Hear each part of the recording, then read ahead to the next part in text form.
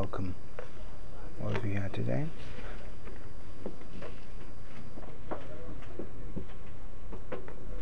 And we're in the process of working on something.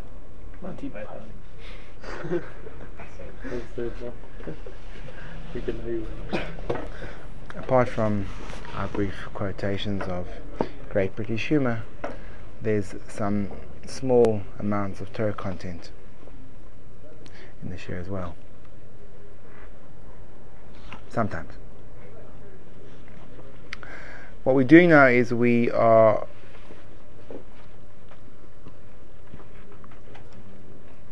engaged in a process of what we would call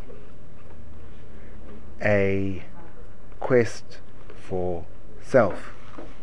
We're trying to find out who we are, and once we know that, we're trying to find out what we need to do, and once we know that, we're trying to find out ways of doing it. If you don't know who you are, you can't possibly understand what you need to do, and even though you know what you need to do, it doesn't necessarily mean you'll do it. And that sums up what we started studying in the first chapter of the classic work, Mesilat Yesharim, that he says that the foundation and the root, and we went into length discussing what those two metaphors served to indicate. The foundation and the root is a knowledge of purpose, in the moment and long term as well. But the knowledge of purpose can only come about through me understanding the individual nuances of my own personality within my context, and that will bring about to a focus and a goal orientation. In other words, this dispels the often primitive notion that the concept of Torah and mitzvahs is all about the ritual performance of a whole list of different things that Jews have to do, and if you perform these things correctly, then you will be good and you will get the promised paradise, and if you do not, then you will get eternal damnation. That is a very un-Jewish perspective on what we're doing in this world. One has to realize that even though there's a necessary component to being in this world known as the observance of mitzvahs, but that's not the point at all. That's purely the vehicle that gives you the capacity to travel, but the direction that you take that vehicle in is dependent on where you are in the world, historically and geographically, and who you are as a person in terms of your psychological makeup. And therefore, the notion of individuality and purpose is the basis of all self-development and essentially the basis of all spiritual striving, and that's why that is the reason why we are brought into the world. A person is obligated, there's an obligation to say the world was created for me, and this does not mean the ultimate sense of an egocentric perspective of the world, and that the entire world is only there for me in terms of to serve me. Rather, the entire world, without me utilizing my strengths and abilities to the nth degree, without me contributing to it what I need to contribute to it, the world will be lacking fundamentally. There will be a world which will not be a full world. In other words, the imperative for purpose is not only the luxury of self-actualization and fulfillment, but it extends to a cosmic dimension. I had to use the word cosmic. Had to say cosmic. I've been going 3 sentences and haven't said cosmic. Well, don't worry, there should be transcendental coming up soon. Transcendent, at least. Transcendental could be a little bit cultish. Are you following me? In other words, don't any of you in the room think that you can get away by fashioning yourself or what you need to do in your avodas Hashem on the person sitting next to you or in front of you or someone you read about in a book or some great folk rabbi hero that you happen to adore. Few problems with that. I mean, of course, I love it, but you have to be. In other words, the first rule in Judaism is you got to be yourself. You got to be. If you're not yourself, and even if you're the frommest, holiest, your payers are so long. They're so long. They scrape the ground. They scrape the ground, and the only problems you have in life is trying to untangle the knots that your payers get into with your tzitzis and your beard. It's not going to help. It's not going to help. You can be as frum can be. You can be devoted to the performance of mitzvah and the study of Torah. If you don't do what you can do and no one else can do, then you have not done your purpose in this world, even though you are frum, even though you only eat best hechsherim. You daven at the loudest minyanim. You shackle at a speed of 613 SPM. Shackles per minute. 613. All those tremendous attributes will not bring you to your realization of what you're meant to be doing, or to perfection, or to completion. The only thing that will ever help you and assist you is being who you are.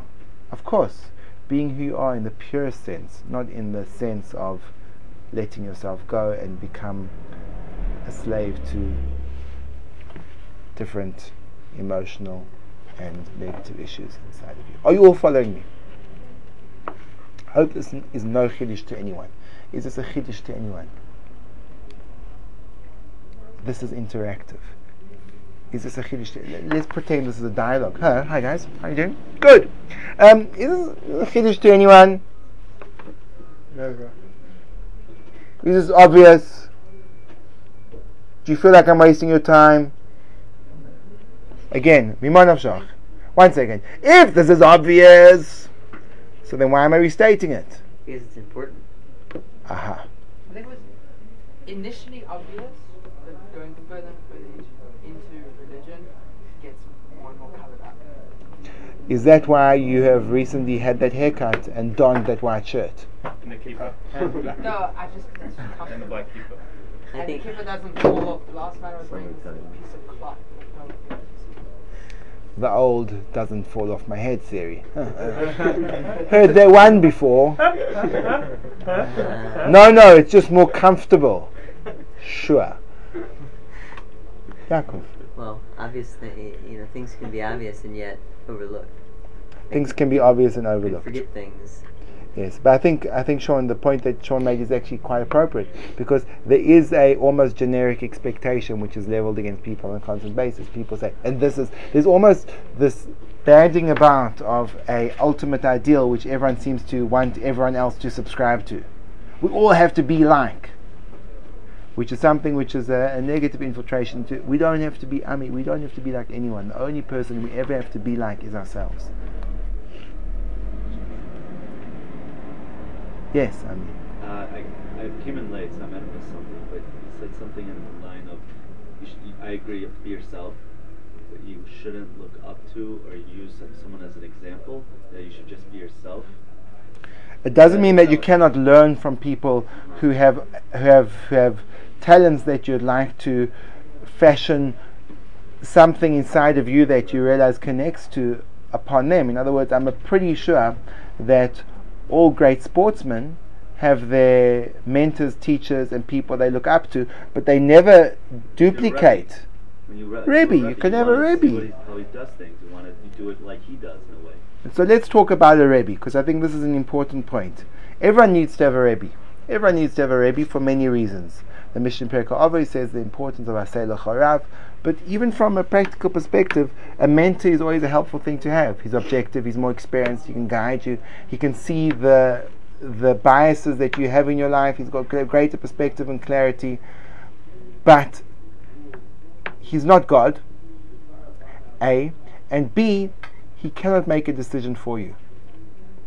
And this is a crucial point where But you can't go against your. I mean, it's really difficult to go against your Rebbe. If you ask him a question and he says don't do it, and you do it anyways. so there's two roles a Rebbe plays. The one role that a Rebbe plays is to give guidance, and the second role a Rebbe plays, if he's in the context of halacha, is he rules in a halachic matter. If a Rebbe gives you a halachic psak and he's an authoritative opinion, meaning he's established, he has the authority to do so, and he paskins halacha for you, so then you're obligated to keep the halachic paskins. Right. If he gives you an advice, so you can take it or leave it. You can take it or leave it. The way Rabbi Schiller beautifully defined what a Rebbe is, and I think this is an excellent way of putting it across, is someone whose opinion needs to be reckoned with. Someone whose opinion needs to be reckoned with. He's not absolute, he's not a dictator, he's not an autocrat. He's someone that, based on his knowledge of you and of the situation, it would be really wise to listen to what he has to say.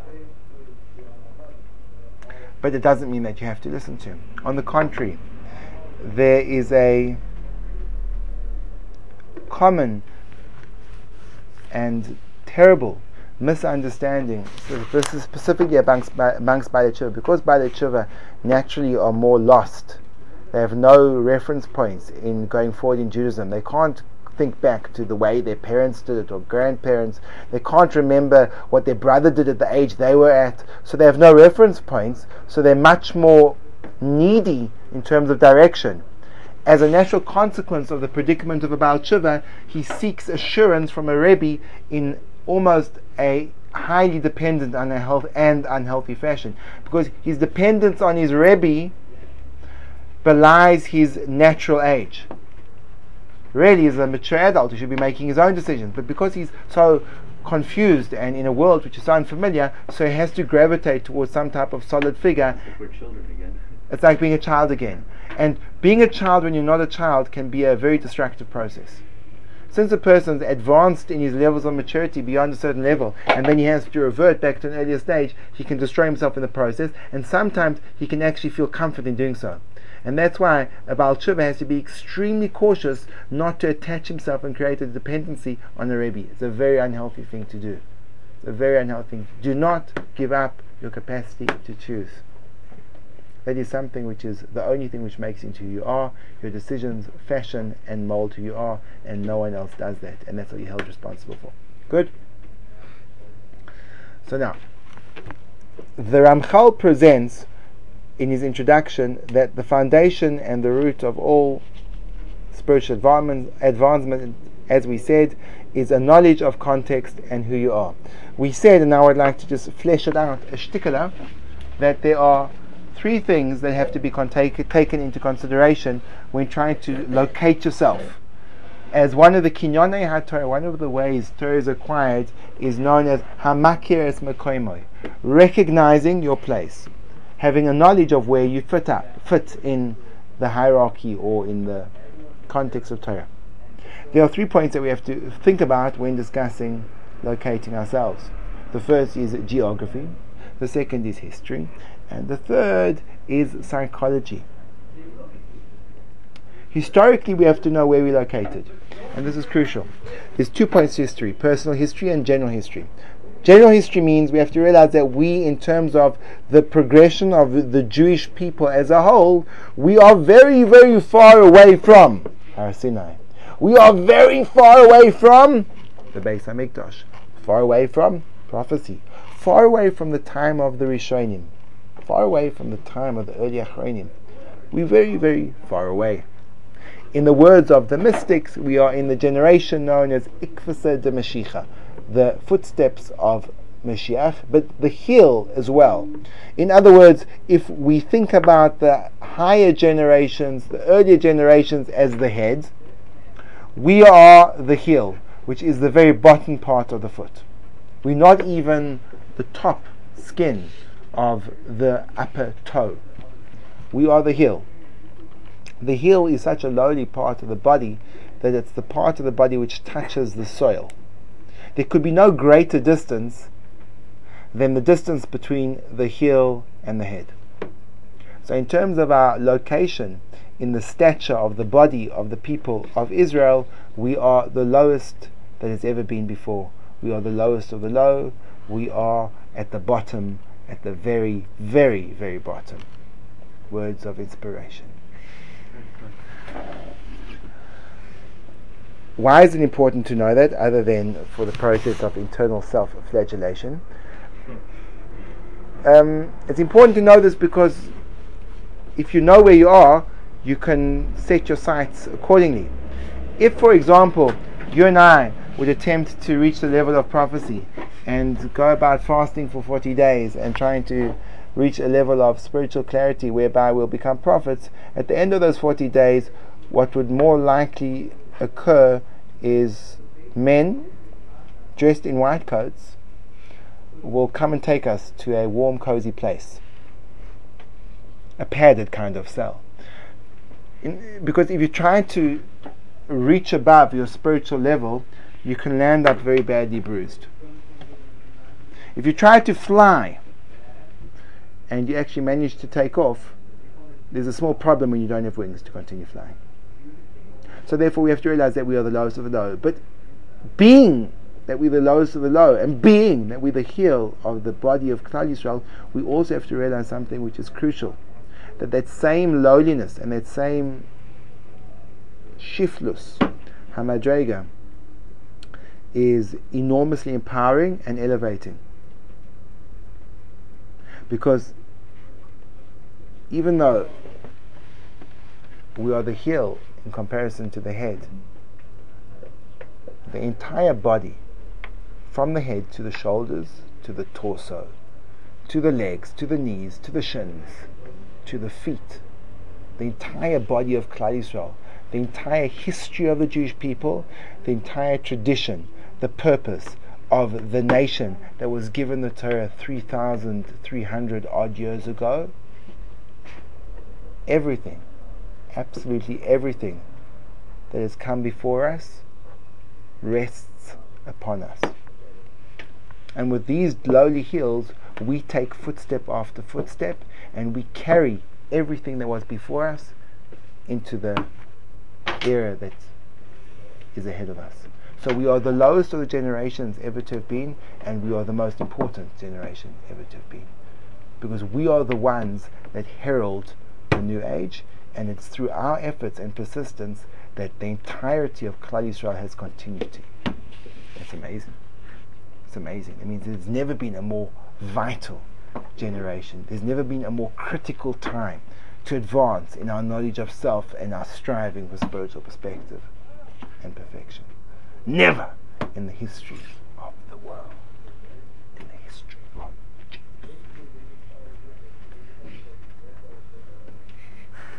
that's history. History means we have to know where we are, and therefore we have to realize that there's limitations. The truth is, even in Rabbi Yisrael Salanter's time, he said, that was in the 1700s, early 1800s, he wanted to take all of the realms of Torah, get together a group, a team, and divide up who should learn what. Because he said, there's no longer one man that can contain all the Torah in himself. So let's work as a team. You learn this particular section of Shulchan Aruch. You learn that section of Shas. You learn Midrashim. And then we'll have discussions where each will contribute his portion and will balance off one another in order to come to clarity in what Torah should be done. Because there's no man great enough to contain all. And that was 200 years ago. Today, we have to realize, we have to set a limit to what we can achieve. Which doesn't mean that we can't achieve a lot. Just think about it. There's no reason why every single person in this room can't go through the entire Talmud Bavli Shas within the next 14 years. If a person subscribes to the Daf Yomi learning program, it will take him 7 years. 7 years for covering that amount of information is not a long period of time. 7 years is the length of an average degree, including internship. So by devoting an hour and a half a day, every person can have traveled through Shas. It's definitely something which is achievable within a lifetime, no question. To know it, perhaps that's a later stage which would require more investment. Every person can transform himself, can change. One of the most basic notions of Mussar, which is what we're discussing, is the notion of change. That the Baalei Mussar would always say, we don't want to become better, we want to become different. Change means not that you take the same old person and then you tweak him. Amiel. Rather, change means you take the same person and you reinvent him. Like the singer that sang at the wedding I recently attended. There's this man, he is world famous in small sections of Johannesburg, and he was the classic bar mitzvah act, the classic. He played at every Jewish bar mitzvah across the northern suburbs of Johannesburg, and he really was a real hit. And what happened is, as what happens with these musicians, is he went out of fashion. And he went from absolute popularity to anonymity. He just disappeared off the... And then he completely reinvented himself. He became the frum music musician.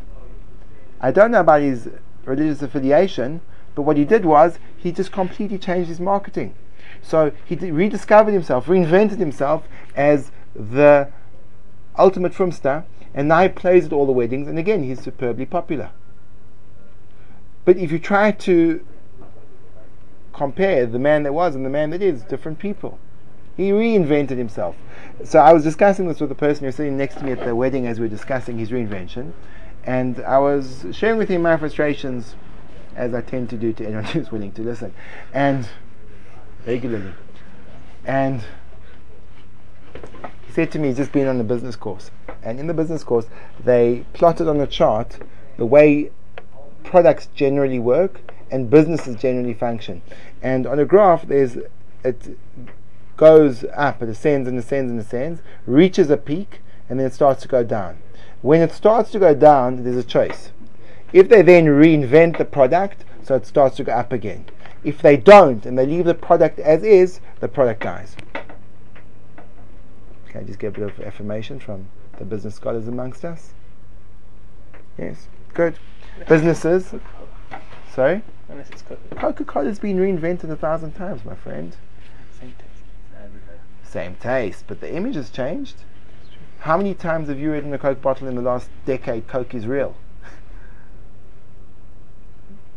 I grew up with Coke is real. I mean, I didn't understand what the Haverminer was. What, Coke is a fiction? Coke is life. Did you grow up with Coke is life? I didn't No. watch TV. No, that was on the bottle itself. sorry, bottle. They used to come in bottles. Coke is life. Again, the Haverminer was, what is Coke? So, Taka. That's a good Haverminer.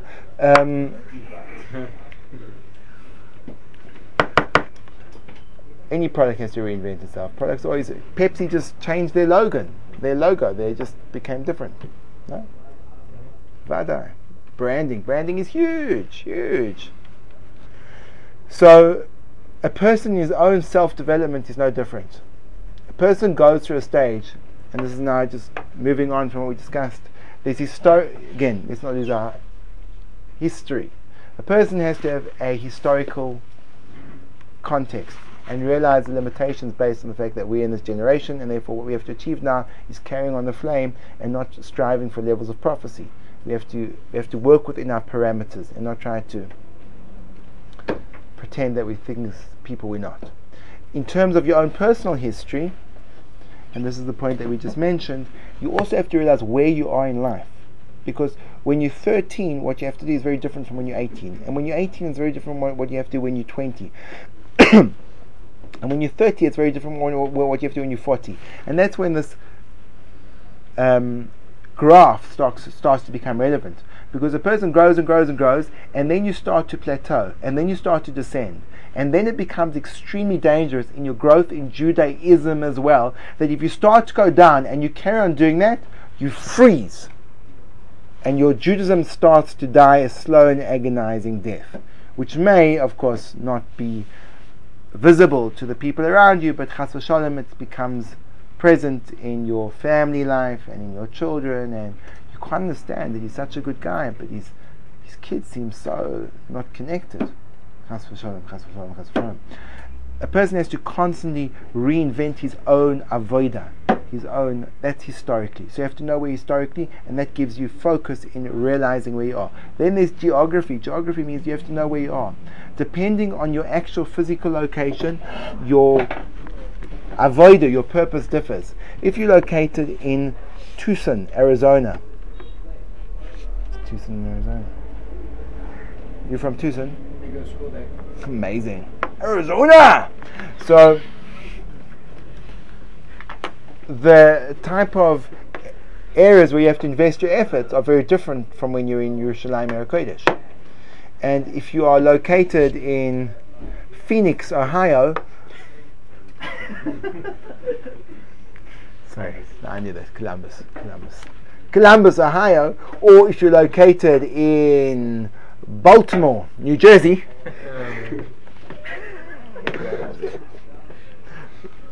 wherever you are, if you're in Borough Park, or if you're in wherever you are, the Bronx, Cape Town, Staten Island, if you're in Sydney, Australia, for example, if you're in Sydney, let's focus on Sydney, Australia for the moment.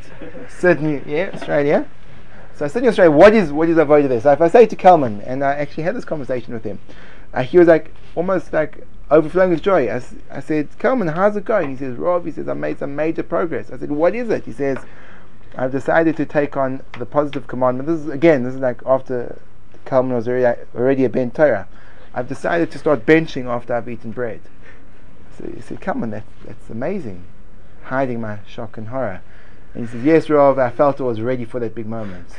I said, how long have you been from? He says, 15 years. But again, in Sydney, Australia, that's like a major move forward. There's very little plausibility structure for religious observance. Do you remember that discussion? How did it seem from your perspective? Like it was a real triumph? Yeah. Amazing! Mr. Reiser! Amazing! I finally did it! It takes 2.5 minutes. What an amazing man! It's tough. How's that work? There you go. So that's called geography, right? No, that was a major event. It was a major event. Like if you think about Mincha at work, is it? Mincha at work. I remember you used to hide in closets. Remember I was that? going to a meeting room. I know, but yeah. But whereas benching, imagine if a person comes to you in yeshiva and he says, "Wow, why are you looking so happy?" He says, "I benched today." Like over here, you sit around and everyone says, "No, you're going to bench. You're going to bench." It's not much of an isaiah not to bench. So wherever you are, Adam Simon, you disagree, or you think it's amazing to bench? What's your reflections over there? I don't know. Sorry, when I said Sydney, I didn't mean to exclude Melbourne. I'm sure you're feeling quite hurt there. I was referring to the entire Australian desert. I mean, did I say desert? I meant continent. What a wonderful place. After all, its land is girt by sea. I mean, Thanks. yeah. No, amazing. Yeah. So that's another vital point. Geographic location. And again, when you're processing your avodah, you have to be cognizant of all these things. Because if you're not cognizant of it and you try to reproduce what you're doing in Jerusalem, in Phoenix, you ain't going to do it. If you try to do what you're doing in Tucson back over here, that's silly. You have to know where you are and have this relationship with your external environment. Geographically, you have to be in touch. Historically, you have to be in touch. And finally, psychologically, you have to be in touch. Psychologically means you have to know who you are as a person. Some people cannot get out of bed in the morning. For them, to daven Shacharis once a week is a major triumph. For someone else, it's a major failure. For some people, to concentrate in Shmoneh Esrei is a joy and a pleasure. For others, it's an absolute trial. They can't focus. All they think about in Shmoneh Esrei is, it's amazing what they think about. It's amazing. It's amazing. You never thought you could think thoughts. of such triviality and purposelessness.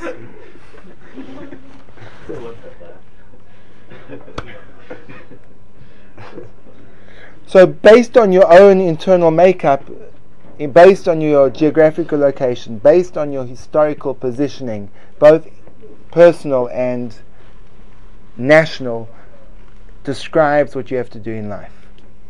Do you understand that, Avshalom? Do you understand that? So therefore that's just a further qualification of the foundation point of Avodas Hashem that the Mesilas Yesharim introduces us to. A person has to know, what do I have to do in my life? And in understanding who you are, where you are, and when you are, you're able to orientate yourself in terms of purpose. Because the needs of your generation and the needs of your place and the needs of yourself will be arrows pointing in the direction of what you are meant to do. And if you ignore those arrows and you move blindingly forward, trying to just be a frum Jew, it will not help.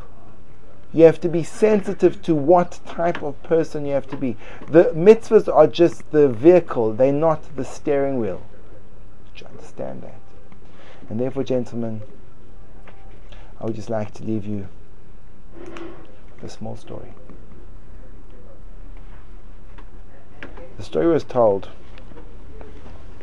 I've just come back from Africa, and I went to lunch with a person that studied in the program, and we ate lunch with a few of his business colleagues in one of the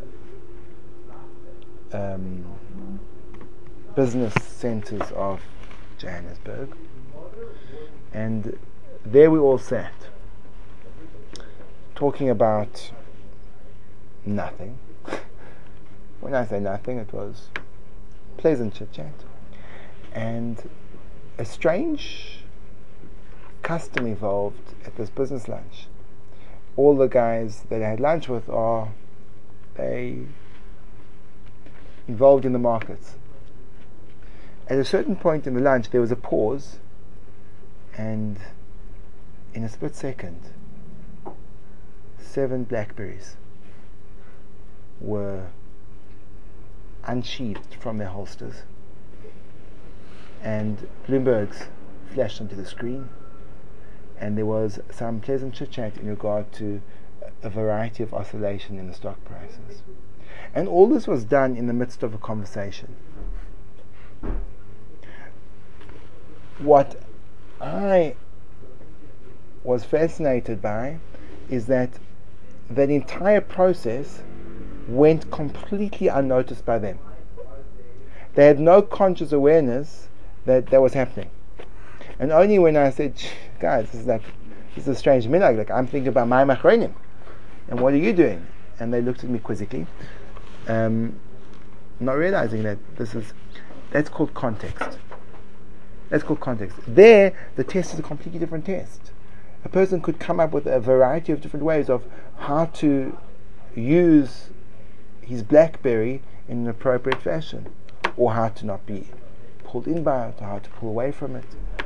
And therefore, the avoider that type of context creates is very different from the safe and cocooned environment of a yeshiva, where the purpose is to grow in a very different fashion. So, gentlemen, I leave you with that thought, and I leave you with that thought. Goodbye.